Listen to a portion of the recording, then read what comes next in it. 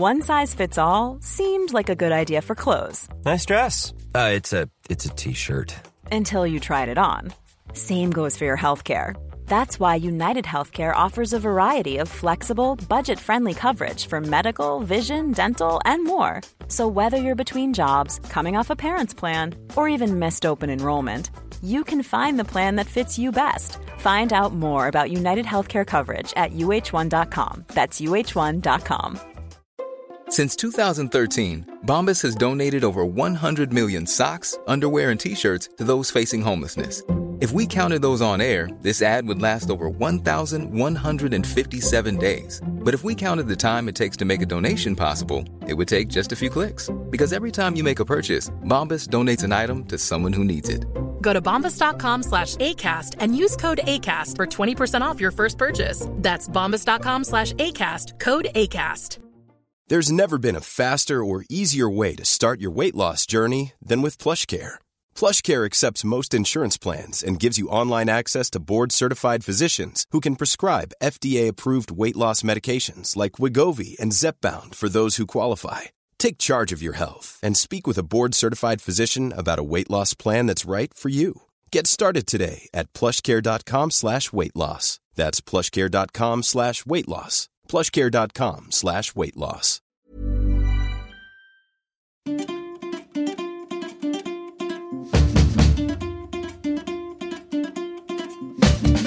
Välkomna ska ni vara till ronden avsnitt 61.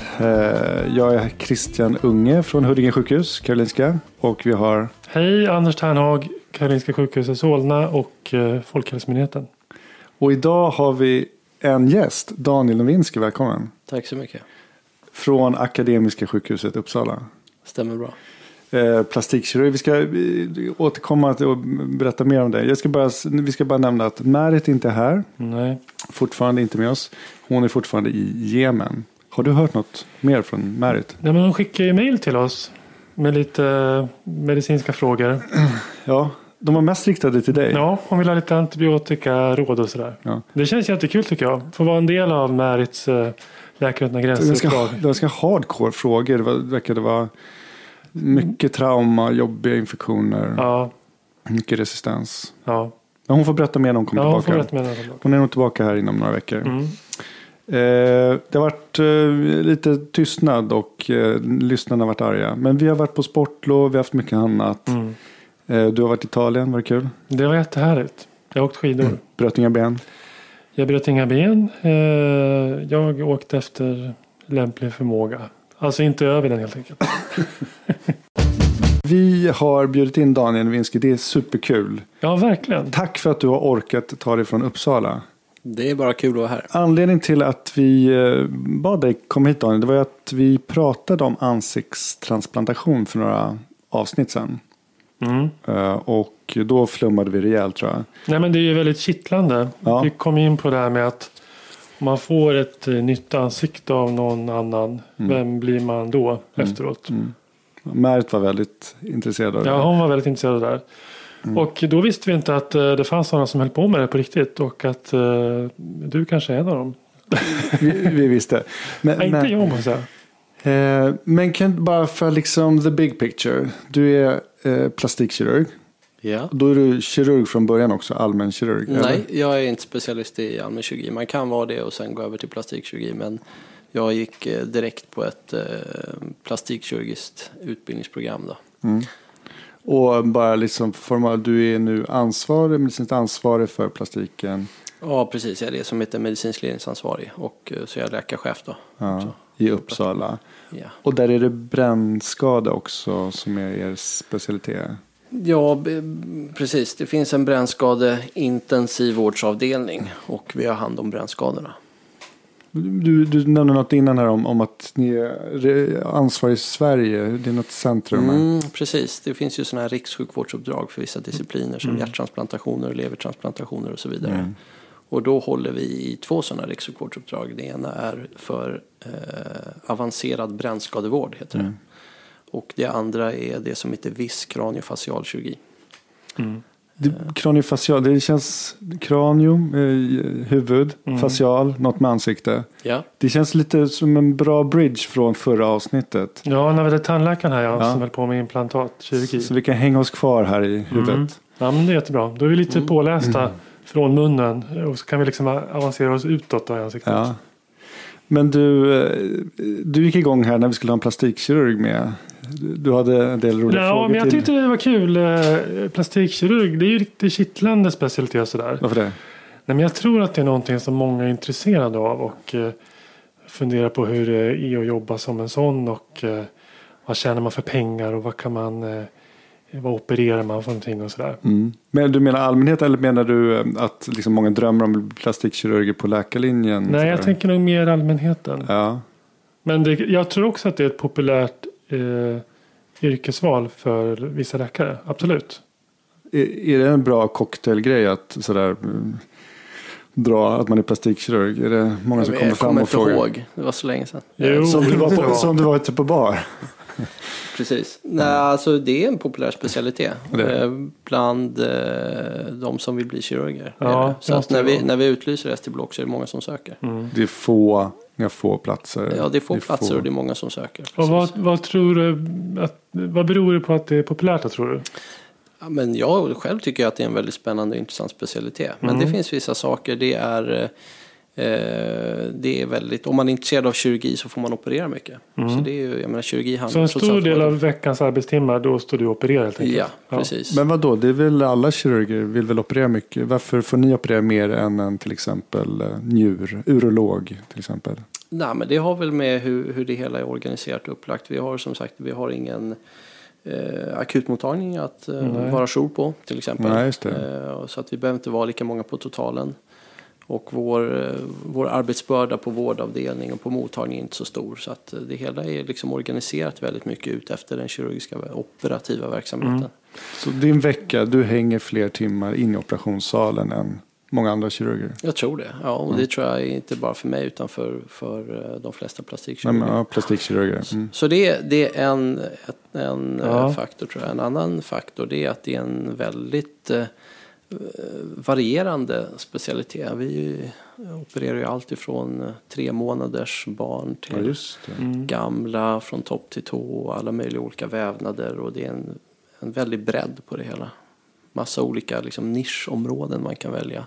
Missbildningskirurgi och efter cancer, rekonstruktiv kirurgi, trauma, efter trauma och så vidare. När du säger rekonstruktiv kirurgi, alltså återskapande kirurgi. Precis. Som i första hand är inriktad på att återskapa funktion men även att förbättra utseendet, exteriören.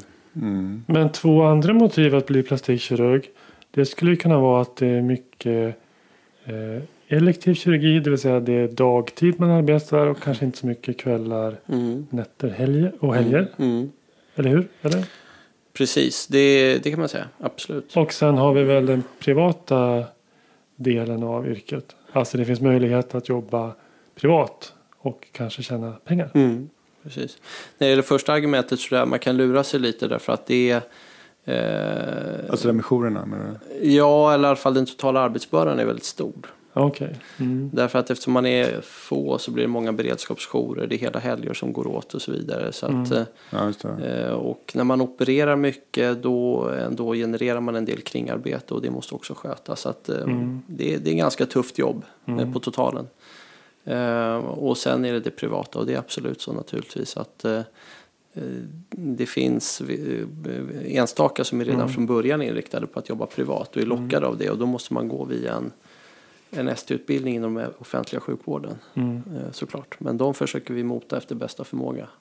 Därför att de blir ändå inte kvar hos er utan de försvinner sen någon annanstans. Precis, alltså i Sverige är ju liksom uppbyggt så på att man tar in folk som man vill trots allt ha kvar på sikt. Och ST-läkarna får en tillsvidare anställning och man vill bygga klinikens framtid på de personerna.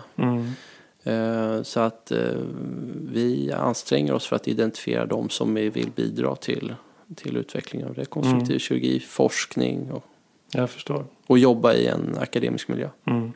För de här privata plastikkirurgerna som har sett på tv. Har du sett dem på tv? Det vill du också. Det finns ju massor med olika dokumentärer om de här klinikerna. Nej, alltså du tänker på akademikliniken och så. Ja, och allt vad Sverige. det heter. Ja, precis. Då ser det ut att vara väldigt välmående kirurger med solbränna och vit rock och lite sådär broderat namn på rocken. Och, fina bilar. Ja, och vad heter det? Tygmössor på operation. Lite färgade tygmössor och sådär. Har du engångsmössa på operation? Ja, jag har engångsmössa. Du har vanliga landstingskläder? Ja, vanliga landstingskläder. Ja, vi är nog lite mer luggslitna och orakade och sådär. Men jag tycker att vi har mycket roligare tillvaro. Fast så här, Daniel ser ju ut som en fin man. Ja, och du menar välklädd? Ja, men liksom välmående och välartad och ser bra ut. Men? Jo, de 3 andra manliga plastikkirurgerna jag känner, alla ser bra ut. Som du känner? Ja. Okej. En är i princip en kopia av George Clooney. Okej. Och det här tänkte jag. Men vad är hönan och ägget här? Har de... Nej, ingen är liksom fixad på något sätt. Är du helt säker på det? Ja, det är jag nog. Men jag tänkte fråga, finns det liksom... Det ni gör blir estetiskt bättre än hur det var innan, får man väl säga. Om du gör någonting, liksom, ett ingrepp. Då kanske man ändå är lite intresserad av kroppen och att det ska se bra ut. Och är man då intresserad av sitt eget utseende och att man tar hand om sig själv och sådär. Det är en fråga till då? Ja, det är en fråga. Ja. Inte nödvändigtvis. Jag vet inte, hos oss kan jag inte riktigt se ett tydligt sånt mönster. Det varierar. Okay. Är du fåfäng? Om jag är fåfäng? Ja, klädval. Nej, jag tycker inte det. Det var så himla länge sedan jag köpte nya kläder så jag tror inte jag kan kalla mig fåfäng. Mamma, lita på mig. Pappa, lita på mig. Jag vet vad jag gör. Daniel, du har väl sett en av de bästa filmerna från 90-talet?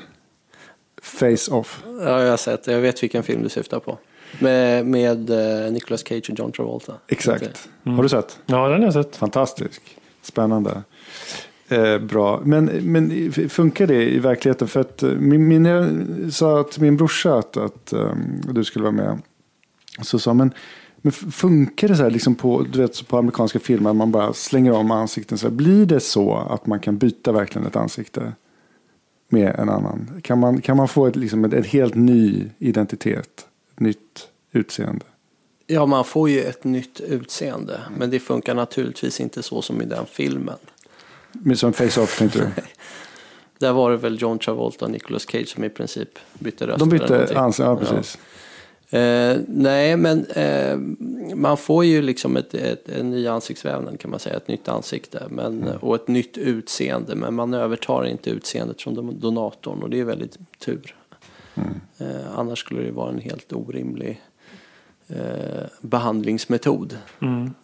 Det blir snarare som att man får ett tredje utseende så att det är inte donatorn och det är inte mottagaren. Och det är för att utseendet det är så sammansatt. Det är hur vävnaderna interagerar, både skelettet som är underliggande och de mjukdelar som man transplanterar och så andra karaktäristika av den personen som bär ansiktet. Så att man pratar mycket om det där igenkänningsgraden. Alltså kan man känna igen donatorn? Och då har man väl ansett att i princip nej. Att överföringen av utseende är väldigt, väldigt osannolikt. Men du, om vi backar bandet lite bara, kör återigen den här lite bakgrundsinformationen. För nu blev det roligt, för nu tog vi en paus här för att det ringde en mobil. Och du trodde att det var från jobbet. Men det är du jour nu eller? Nej, jag trodde inte det var från jobbet. Men jag brukar vilja vara tillgänglig den dag jag är opererat. Så du har opererat idag på dagen? Och du är inte jour, men har du liksom ett personligt eller ett ansvar för den här patienten? Ja, det har man ju alltid. Men även när du är privat nu, när det är kvällstid här? Ja, precis. Nej, men vi följer de patienter som vi opererar. Så sån är kulturen på din arbetsplats helt enkelt? Ja, och det tror jag är väldigt mycket så på de plastikkirurgiska klinikerna eftersom man följer sina patienter så strikt. Det är väldigt svårt att utföra plastikkirurgi på någon annans bedömningar. Jag förstår, men när klockan är 4:30 eller 5 och du går hem, då tänker du inte att nu tar bakjouren hand om eventuella problem för den jag opererat under dagen. Utan du tänker att trasslar det så svarar jag i så fall om någon ringer. Jo, men vi är, hur många är vi som går bakjour hos oss? Vi är kanske 7-8 stycken som bemannar bakjouren. Och inom varje nischområde så är vi kanske 2. Och så att det är ju så för mig också när jag är bakjour och det händer någonting med en patient som opererats av någon kollega som håller på med någonting annat som inte jag håller på med, något som är mer högspecialiserat. Då brukar jag ringa den personen och diskutera. Och ibland kanske vi åker in båda två. Det beror på vad som ska göras. Okay. Jo, men om den patienten som du har opererat idag. Om den patienten ligger på avdelningen, på stoppföraren ligger. Och sjuksköterskorna har någon fråga kring den patienten. Ja, då finns det en primärjour. Men, men om de då ringer dig. Tar du det caset och svarar? Ja, jag svarar alltid. Det är ju liksom lite common sense här. Utan de brukar ju ringa bakjouren kanske i första. Beror på vad det handlar om. Skulle du åka in om det var något trassel med den patienten? Ja, det är klart. Ja. Det är ju jättefascinerande. Nej, men med det här personmötet skulle du åka in på kvällstid nu till en patient som du har handlagt på dagtid? Nej, utan vi skulle liksom överlämna det till den som är primärjour eller bakjour. Men det är ju en väldigt stor skillnad i liksom hela... Men det är ett engagemang, men det är på något sätt man tar hem jobbet. Ja, nej, men på ett helt annat sätt. Men jag har känt, men jag tror att vissa, alltså det finns några thoraxkirurger på Karolinska som jag vet är likadana. Jo, jag säger inte att det är unikt med plastik, men det är ändå skilt från, måste du säga, de flesta läkares vardag. Absolut, det får man jag ska säga också, det är ju väldigt sällsynt att jag behöver åka in. Och som det händer någonting runt de här elektiva operationerna som man gör dagtid. Men, och sen beror det på om man har opererat också. Vissa saker är kanske lite mer riskfyllda de första dygnen än andra. Och då vill man finnas till hands. Ja, men jag bara tycker plastik eller ansiktstransplantation. Ge oss lite exposé, lite bakgrund. När började den typen av kirurgi? Första transplantationen gjordes i Frankrike 2005. Och det var, så det var en kvinna som hade blivit biten av en hund. Hon hade somnat, tror jag det var. Och blev biten i ansiktet av en hund. Okay. Och fick en sån här avulsionsskada, heter det. Det är en del av vävnaden liksom slits lots. Så det blir en defekt. Ja. Och hennes skada satt i princip över läppen eller runt munnen, båda läpparna och en del av näsan och kinden. Och då gjorde man första ansiktstransplantationen och då tog man tillvara på motsvarande del av ansiktet hos en organdonator. En avliden? Yes, precis. Och transplanterade. Och påbörjade immunsuppressiv behandling då. Immunförsvarshämmande medicin. Exakt. Så att det inte de här vävnaden som patienten fick ska stötas av. Eftersom det är transplantation mellan 2 genetiskt olika individer. Och men det här var inte någon stundens ingivelse då, utan det här var väl förberett i Frankrike, eller? Jo, det var väldigt väl förberett. Det hade ju liksom pågått inom plastikkirurgin, rekonstruktiva kirurgin tillsammans med hela transplantationsvärlden hade det pågått förberedelser för det här. Och diskussion om är det möjligt, hur ska det göras, är det etiskt okej? Och det fanns också vid det laget 10 års erfarenhet av handtransplantationer. Och det var 1994 man gjorde första handtransplantation. Det var också i Frankrike för övrigt. Det var samma gäng som sen gjorde den här, eller några personer. Och då öppnade man ett nytt fält då inom transplantation. Som är transplantation av sammansatt vävnad. Alltså tidigare har man ju transplanterat hjärta och lever och invärtesorgan i stort sett. Parenkymatösa organ eller hjärta till exempel. Och nu ser det transplantation av sammansatt vävnad. Så det är till exempel händer då. Hud, muskel, skelett, nerver, kärl. Och det är annan immunologi bakom det. Och det finns olika skillnader jämfört med. Ja, jag fattar. Men om man då tar den här franska kvinnan då som exempel. Om då det är en stor defekt som du beskrev som går över kanske överläppen och biter in på kinden och sådär. Och om du då har tillgång till en donator och lyckas klippa ut en motsvarande bit som du tänker den här borde passa på min patient.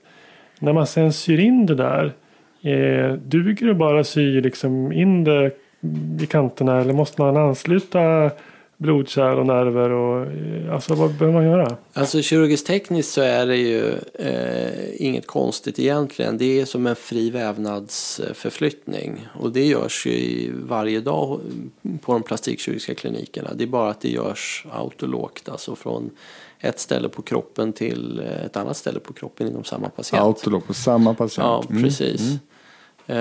Och då får man, om man tar större vävnadsstycken och transplanterar dem, då kommer de inte läka in om de inte har blodcirkulation, eller hur? Så då får man sy ihop artär och ven då, tillförande blod och avflöde i ett mikroskop. Och det är fri vävnadsförflyttning. Finns det någon gräns för när en frivävnad är så liten så att man inte behöver koppla ihop det där? Och... Ja, precis. Då finns det avaskulära transplantat som sen läker in genom att kärl växer in. Och det är till exempel en tunna hudtransplantat, eller man kan transplantera brosk, eller lite beroende på omständigheterna kan man transplantera ben, alltså skelett. Men så fort det är flera lager, menar du? Då... När det är liksom större stycken vävnad och precis mer komplexa, liksom tredimensionella rekonstruktioner, då måste man säkerställa blodcirkulationen. Så det är en fri vävnadsförflyttning. Det är bara att det är gjort mellan två olika individer över immunologisk barriär. Så kirurgiskt tekniskt så var det liksom i sig inte nydanande. Nej, okej, för de hade gjort händer. Gick det bra för henne, den första? Det gick väldigt bra. Och det man såg direkt, det var att resultatet blev långt bättre än vad man hade kunnat uppnå med andra rekonstruktiva tekniker som står till bud, som vi har, som är väl beskrivna för att just täcka defekter runt näsa och läppar som hon hade. För det finns vissa områden i ansikten som är extremt svåra att rekonstruera.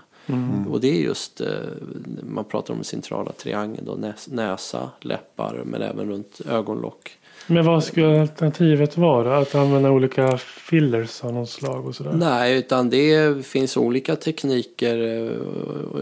Antingen fri vävnadsförflyttning från en del av kroppen till en annan hos den patienten, eller olika lokala så kallade lambåplastiker där man förskjuter man svänger vävnader. Exakt. Då kärlen är kvar liksom. Och så. Precis. Eller transplantat av olika slag och så vidare. Men just när det gäller den här typen av avulsionsskador så resultaten blir väldigt dåliga. Framförallt funktionellt. Det är väldigt svårt att till exempel återställa den orala svinkten. Alltså man har ju en ringmuskel runt munnen, eller hur? Och som gör att man kan vissla. Till exempel, ja. Och det går liksom inte att rekonstruera på ett bra sätt om man har totala defekter.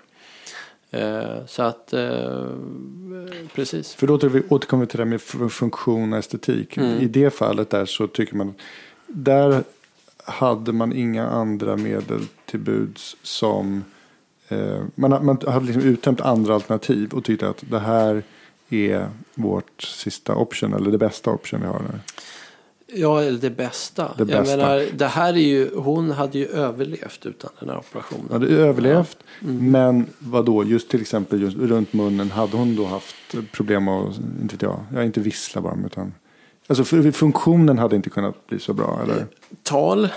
Äta, dricka, behålla mat och dryck inne i munnen, vissla och att inte få uttorkning av tänder och karies och tandlossning och allt sånt här. Ja. Och när det gäller ansiktet så hänger ju faktiskt alltså det utfallet när det gäller, i alla fall när det gäller rekonstruktiva kirurgin, så estetik och funktion hänger ihop väldigt mycket. Så att, det är klart att en bra rekonstruktion av det området runt munnen och näsan när den är funktionell, så är det också ett bra estetiskt utfall oftast. Nu har den första i Norden gjorts. Ja. För bara några veckor sedan.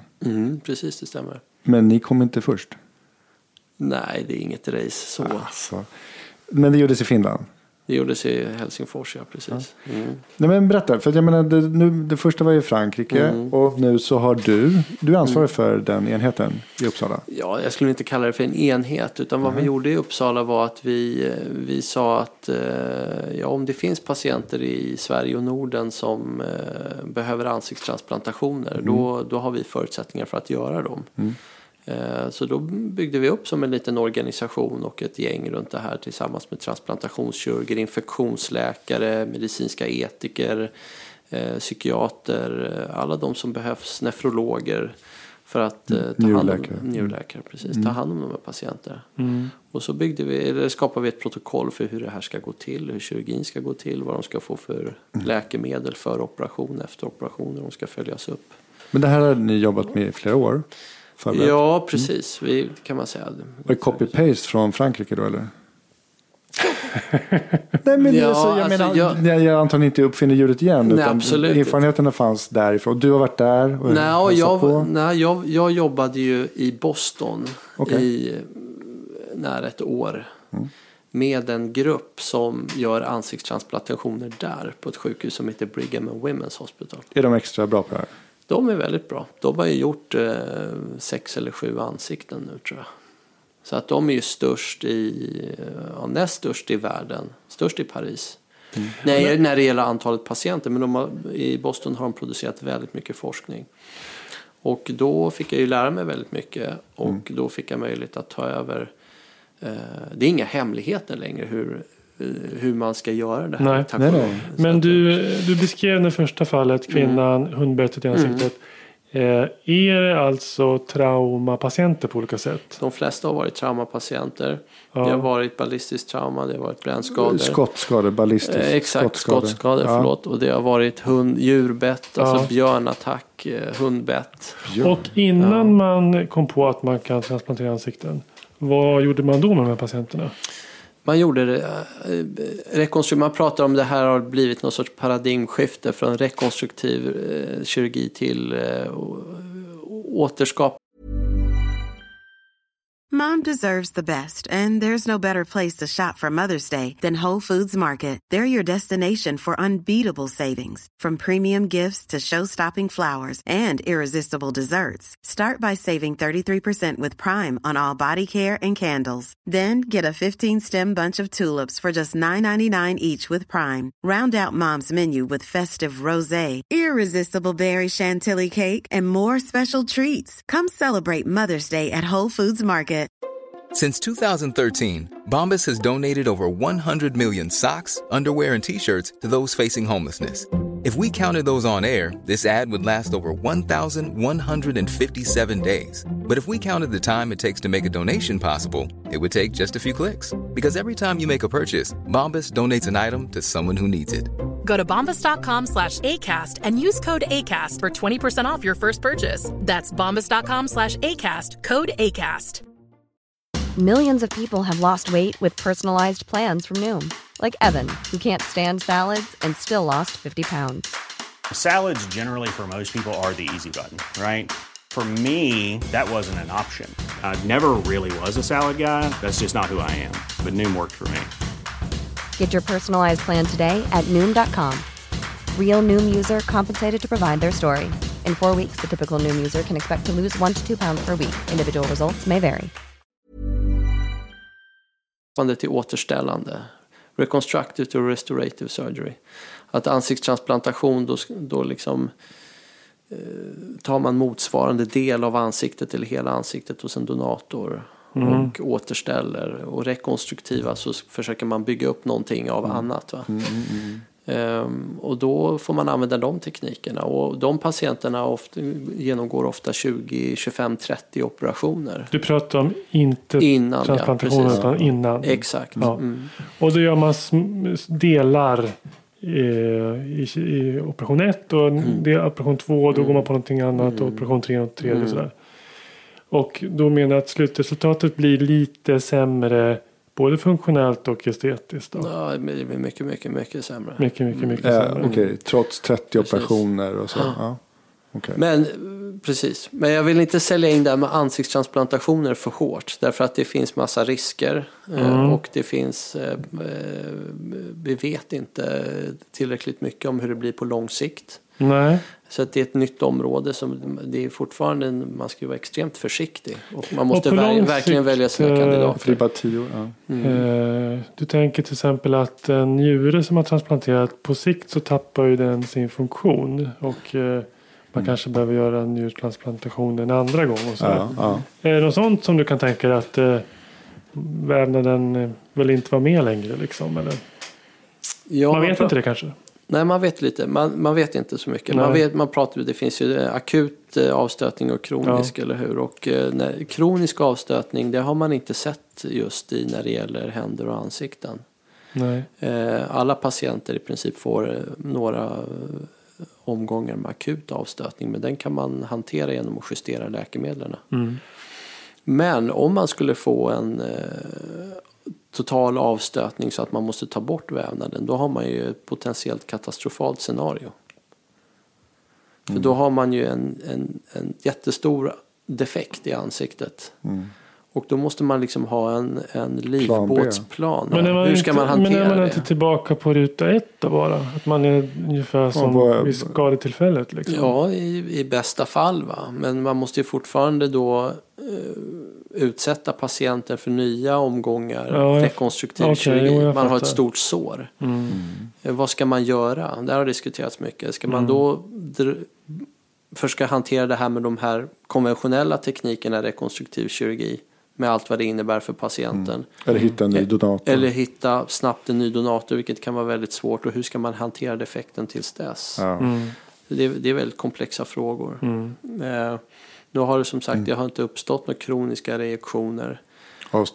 Avstötningar. Du, om man frågar patienterna som varit med om en sån här antitransplantation. Är du trött?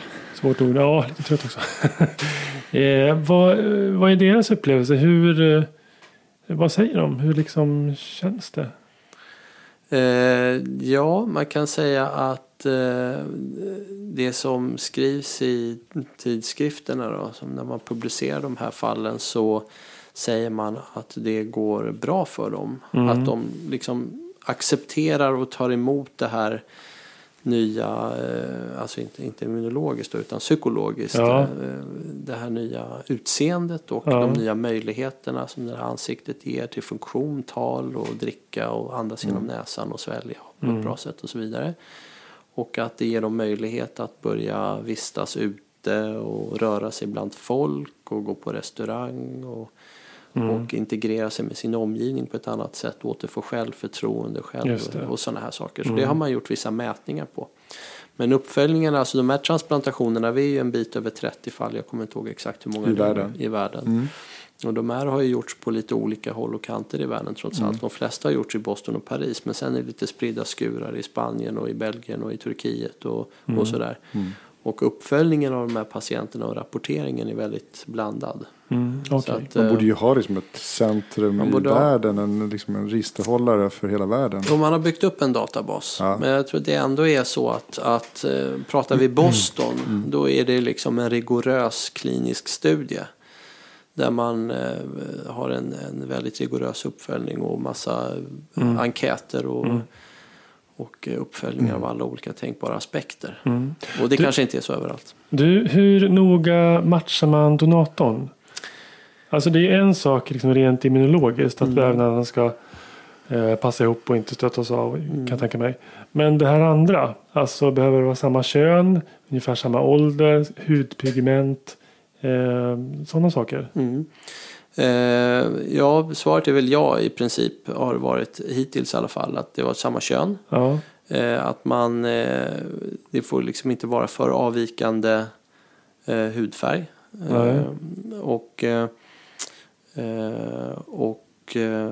Åldern kan väl variera så har man lite. accepterat alltså det blir lite så här, man gör låt säga att man gör en studie av det här och så söker man etik för det och skriver ett protokoll, så här ska vi göra. Och då har man höftat till med att vi tolererar 10 år upp och 10 år ner. Jag satt och tänkte på det faktiskt. Plus minus 10 år skulle jag själv. Ja, men det känns vettigt. Så att, men jag menar, hur når man det här? Va? Utan det här är bara en uppskattning. Såklart. Finska fallet här nu. Hade du varit, känner du dem och har varit över och så det är liksom i Norden är det ett samarbete här nu kring de här. Det kan man säga. De hade skandinaviska mötet i plastikkirurgi för 4 år sedan. Och då ordnade de ett symposium om ansiktstransplantationer. Och då pratade jag där och deras teamleader pratade tillsammans. Så vi höll i en sån här 50 minuter tillsammans. Och då deklarerade de lite mer öppet att de hade de här intentionerna och ville göra det här. Och, så att vi har haft väldigt öppen kommunikation. Så där. Sen har ju de haft kandidater och fler patienter helt enkelt. Okej. Har ni scenarietränat det här i någon slags simulator? Har ni liksom övat ett fiktivt fall?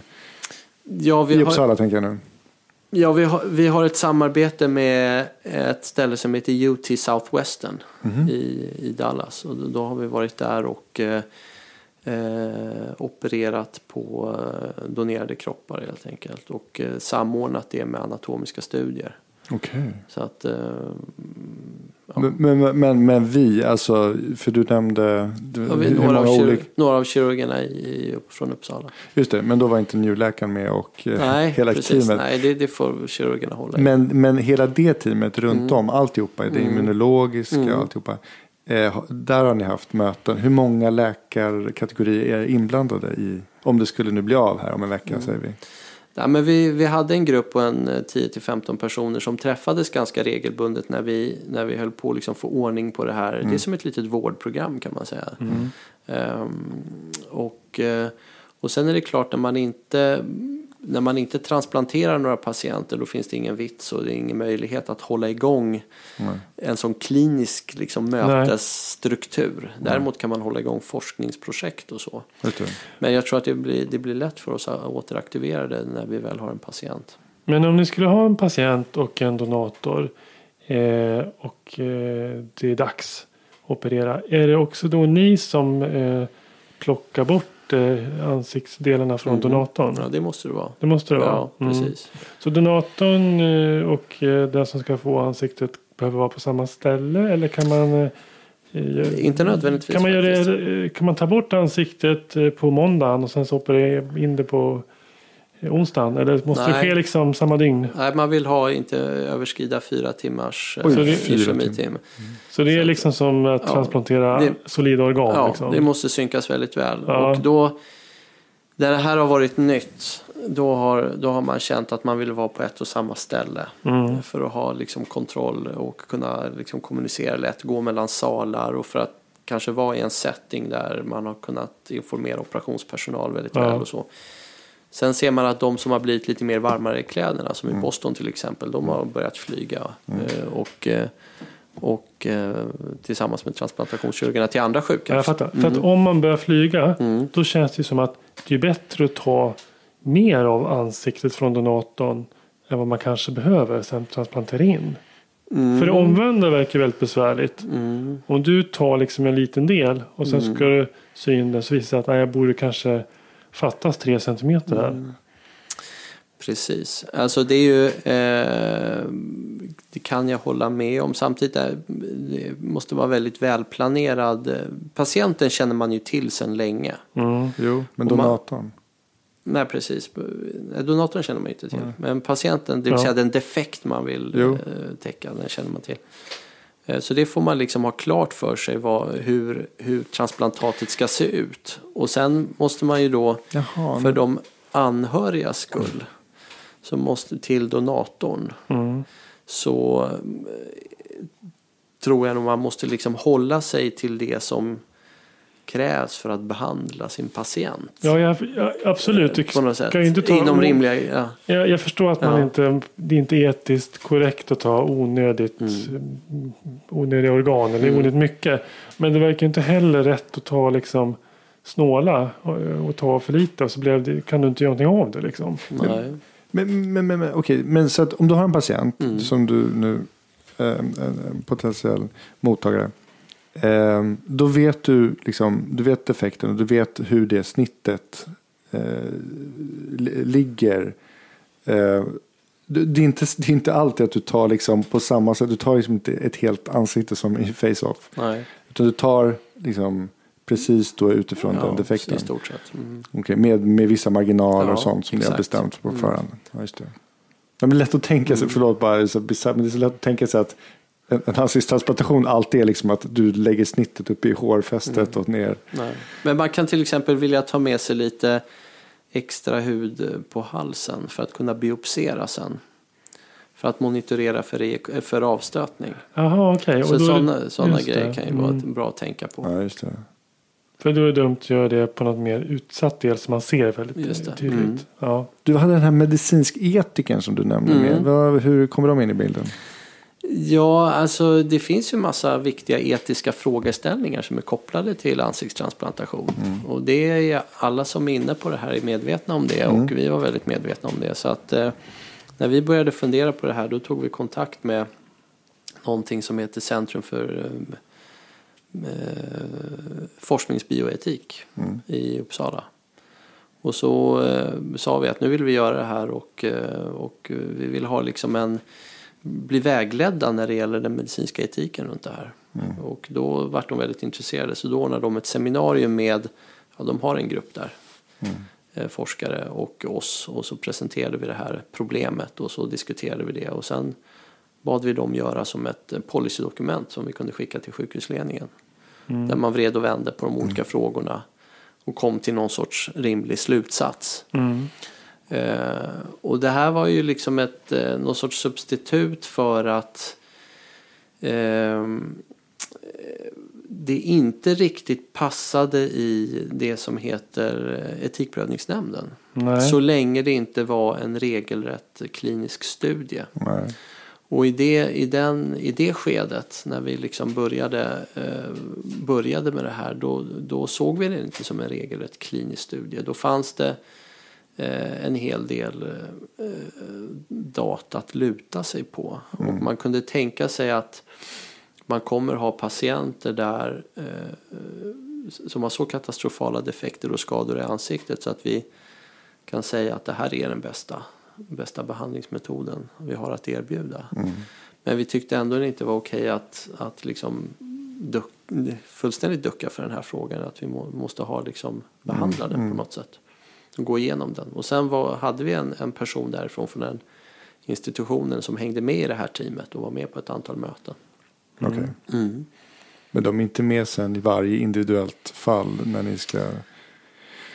Då har ni psykologer antar jag. Ja, då är det viktigt att göra en väldigt liksom fullständig bedömning av mottagaren, av patienten. Alltså både kroppsligt och själsligt och psykologiskt. Och själsliga därför att... Psykisk ohälsa. Jo, men så är det ju med andra transplantationer också. Där du ska behöva ta till exempel då immunförsvarshämmande mediciner under en livstid.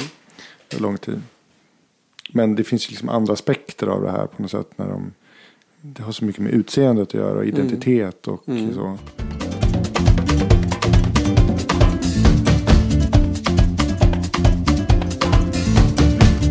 Nej, men etiken i det här, den förstår jag är svår, men man ska väl komma ihåg att det här är ju väldigt liksom skadade patienter där de har ett liksom taskigt utseende och funktion i ansiktet från början. Så att vad man än gör tänkte jag säga så gör man ju nästan någonting bra för dem. Eller hur? Jo, jag håller med. Men man är beredd att ta ganska stora risker därför att det finns väldigt mycket att vinna. För att situationen som de har från början är inget kul. Nej. Men det är precis. Och det är extremt viktigt att man väljer rätt patienter. Ja. Den indikationen måste vara solklar. Och sen ska de ha förutsättningar för att klara eftervården och eventuellt hantera kriser som kan komma som vi inte riktigt kan förutse också. Nej. Reaktioner på just att man tar emot en annan individs ansiktsvävnad till exempel. Ja. Vi vet inte riktigt hur människor reagerar på en sån situation. Nej. Men precis. Vad är det för forskning ni bedriver just nu kring det här?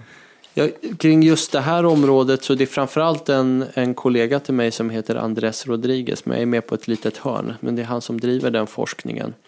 Och han har tittat på olika saker, till exempel hur man kan flytta på olika nerver i ansiktet när man gör en ansiktstransplantation för att förbättra känslan i det här ansiktstransplantatet sen. Eller han har kartlagt avflödet av blod från olika delar av ansiktet. Fan vad smått det måste vara. Ni sitter och opererar med mikroskop. Ni luppglasögon? Luppglasögon oftast. Mikroskop när man liksom syr ihop kärl och nerver. Men när man liksom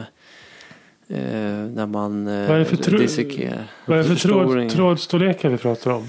Ja, när man syr kärlen så är det 10-0 och... Ja, det är väldigt tunt. Ja, alltså så det är tunt.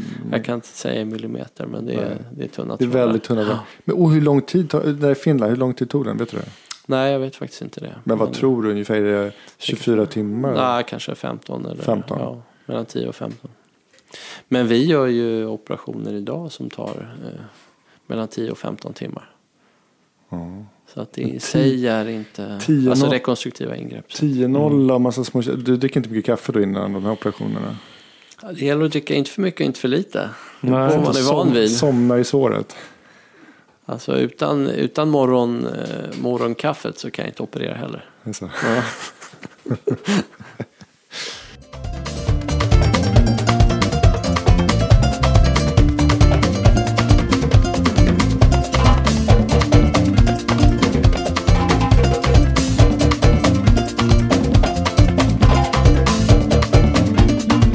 Men Daniel, en grej bara.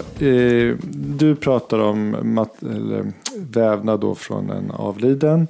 Det är biologisk vävnad som du transplanterar. Men transplanterar ni in några syntetiska material? Absolut, det är jättevanligt inom plastikkirurgi. Men i ett ansikte... Bröstimplantat känner ju alla till. Just det, men jag tänkte på ansiktet nu, förlåt. Ja, ansiktet också. Till exempel när man reparerar skador i ansiktsskelettet. Då skruvar man dit små plattor av titan och skruvar. Eller det finns massa olika material som används för att bygga på näsan, till exempel plastmaterial eller silikon. Men de materialen, de är exponerade mot luft utåt. De är inte inne i en steril miljö. Ja, men ta ett bröst. Ett silikonimplantat. Det opererar du in i helt sterilt och sen så är det stängt så det är inga bakterier som kommer dit. Exakt. Ja. Eller till exempel en kroppspulsåder, det vill säga en aorta. Så är det Gore-Tex-graft kanske. Eller Dacron. Dacron. Och det opererar också i en extremt steril miljö och du som infektionsläkare, Anders, och du Daniel som kirurg, ni vet hur komplicerat det blir om de här har blivit infekterade. Olika sådana här grafter och sånt. Får man oftast ta ut dem. Då får man ta ut och det kan bli jättekomplicerade grejer. Ja. Men varför funkar då inte Macchiarinis plaststrupar som han opererar in? Ja, men det har du redan svarat på. Därför att? Ja, de möter ju en kontaminerad miljö. De sitter mot luftvägen. Ja, men dina då material i ansiktet då, som också det är mot en luft. Alltså du sa titanskruv och så. Vad är för skillnaden mot hans plaststrupar? Ja, det är lite olika. En del material som man lägger in vid ansiktskirurgi, de ska helst inte exponeras mot till exempel luftvägen. Ja, men förstår jag menar, för liksom, alltså det är en principiell sak om du opererar in någonting in i kroppen som är i en steril miljö. Hans plaststrupar Macchiarini som alla känner till, vi behöver presentera Macchiarini till den här lyssnargruppen därför alla vet bakgrunden till Macchiarini. Vi kommer återkomma till Macchiarini för övrigt i ett annat avsnitt. Men vi bara hoppar in där för jag tycker det finns spännande kopplingar. Hans material, det är en plaststrupe som opereras in här. Och det är då man andas in och då är det mot luft. Och här kan det växa svampar och bakterier och allt. Ja, exakt. Alltså de övre delarna av luftvägarna och även en bra bit ner i lungan faktiskt. Där är man ju inte steril. Utan man har hela tiden en koloniserande flora av olika bakterier och av svampar. Och Macchiarini-fallet där ju hans grundidé var att man då skulle ta en konstgjord luftstrupa av plast.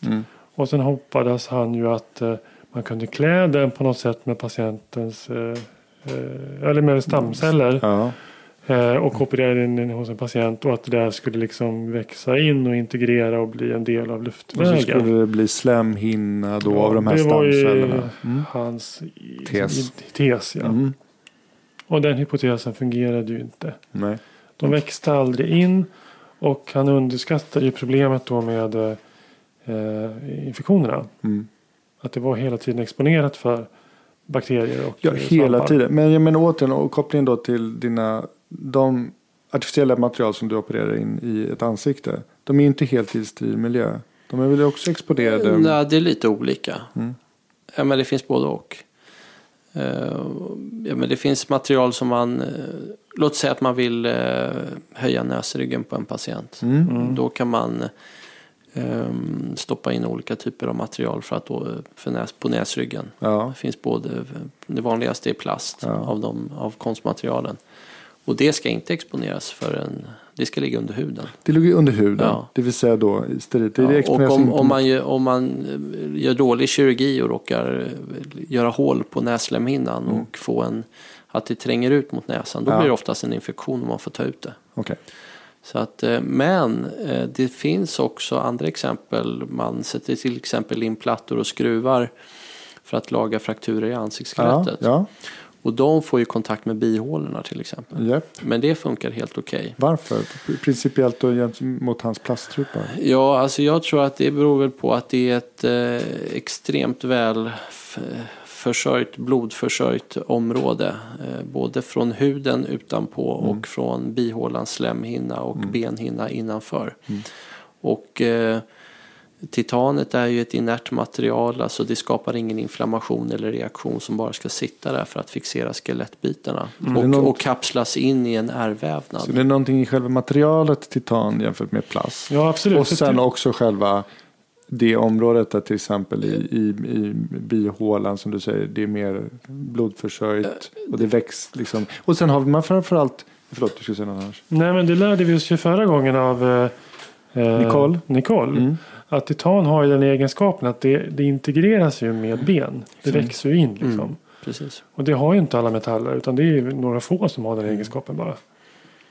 Så att men en titanluftstrupe, skulle den funkat bättre? Nej, jag tror faktiskt inte det. För det måste ju också vara en volyms- och mängdfråga. Alltså att liksom försöka transplantera in 7 cm titanluftstrupe. Det låter sig inte göras liksom. Hörrni, vänner, det är en dag imorgon också. Ja, det var jättekul att ha det här, Daniel. Ja, det var jättekul att komma och få prata. Vi kanske får ta hit en gång till. Nu blev det liksom väldigt mycket kring ansiktstransplantationer. Det är jättespännande och liksom kittlande på många sätt. Men man skulle också vilja prata lite mer vanlig plastikkirurgi och det här som görs på stan, estetisk plastikkirurgi och sådär. Eller säger man kosmetisk? Nej, estetisk. Estetisk, ja, precis. Men vi får ta det en annan gång. Ja, vi tar det plastik part 2. Men jättesnällt att du kom hit, Daniel, ända från Uppsala. Och Anders, vi ska köra om 2 veckor igen. Vi ska inte låta ronden vänta en månad den här. Och då kanske Märit, nej jag tror inte det. Men Märit kommer när hon kommer. Tack så mycket, och vi får inte glömma bort att uppmana folk att höra av er. Ni kan mejla oss på rondenpodcast@gmail.com. Vi finns också på Twitter och Instagram på rondenpodcast. Tack så jättemycket för idag. Tack. Hej då. Tack. Hej då.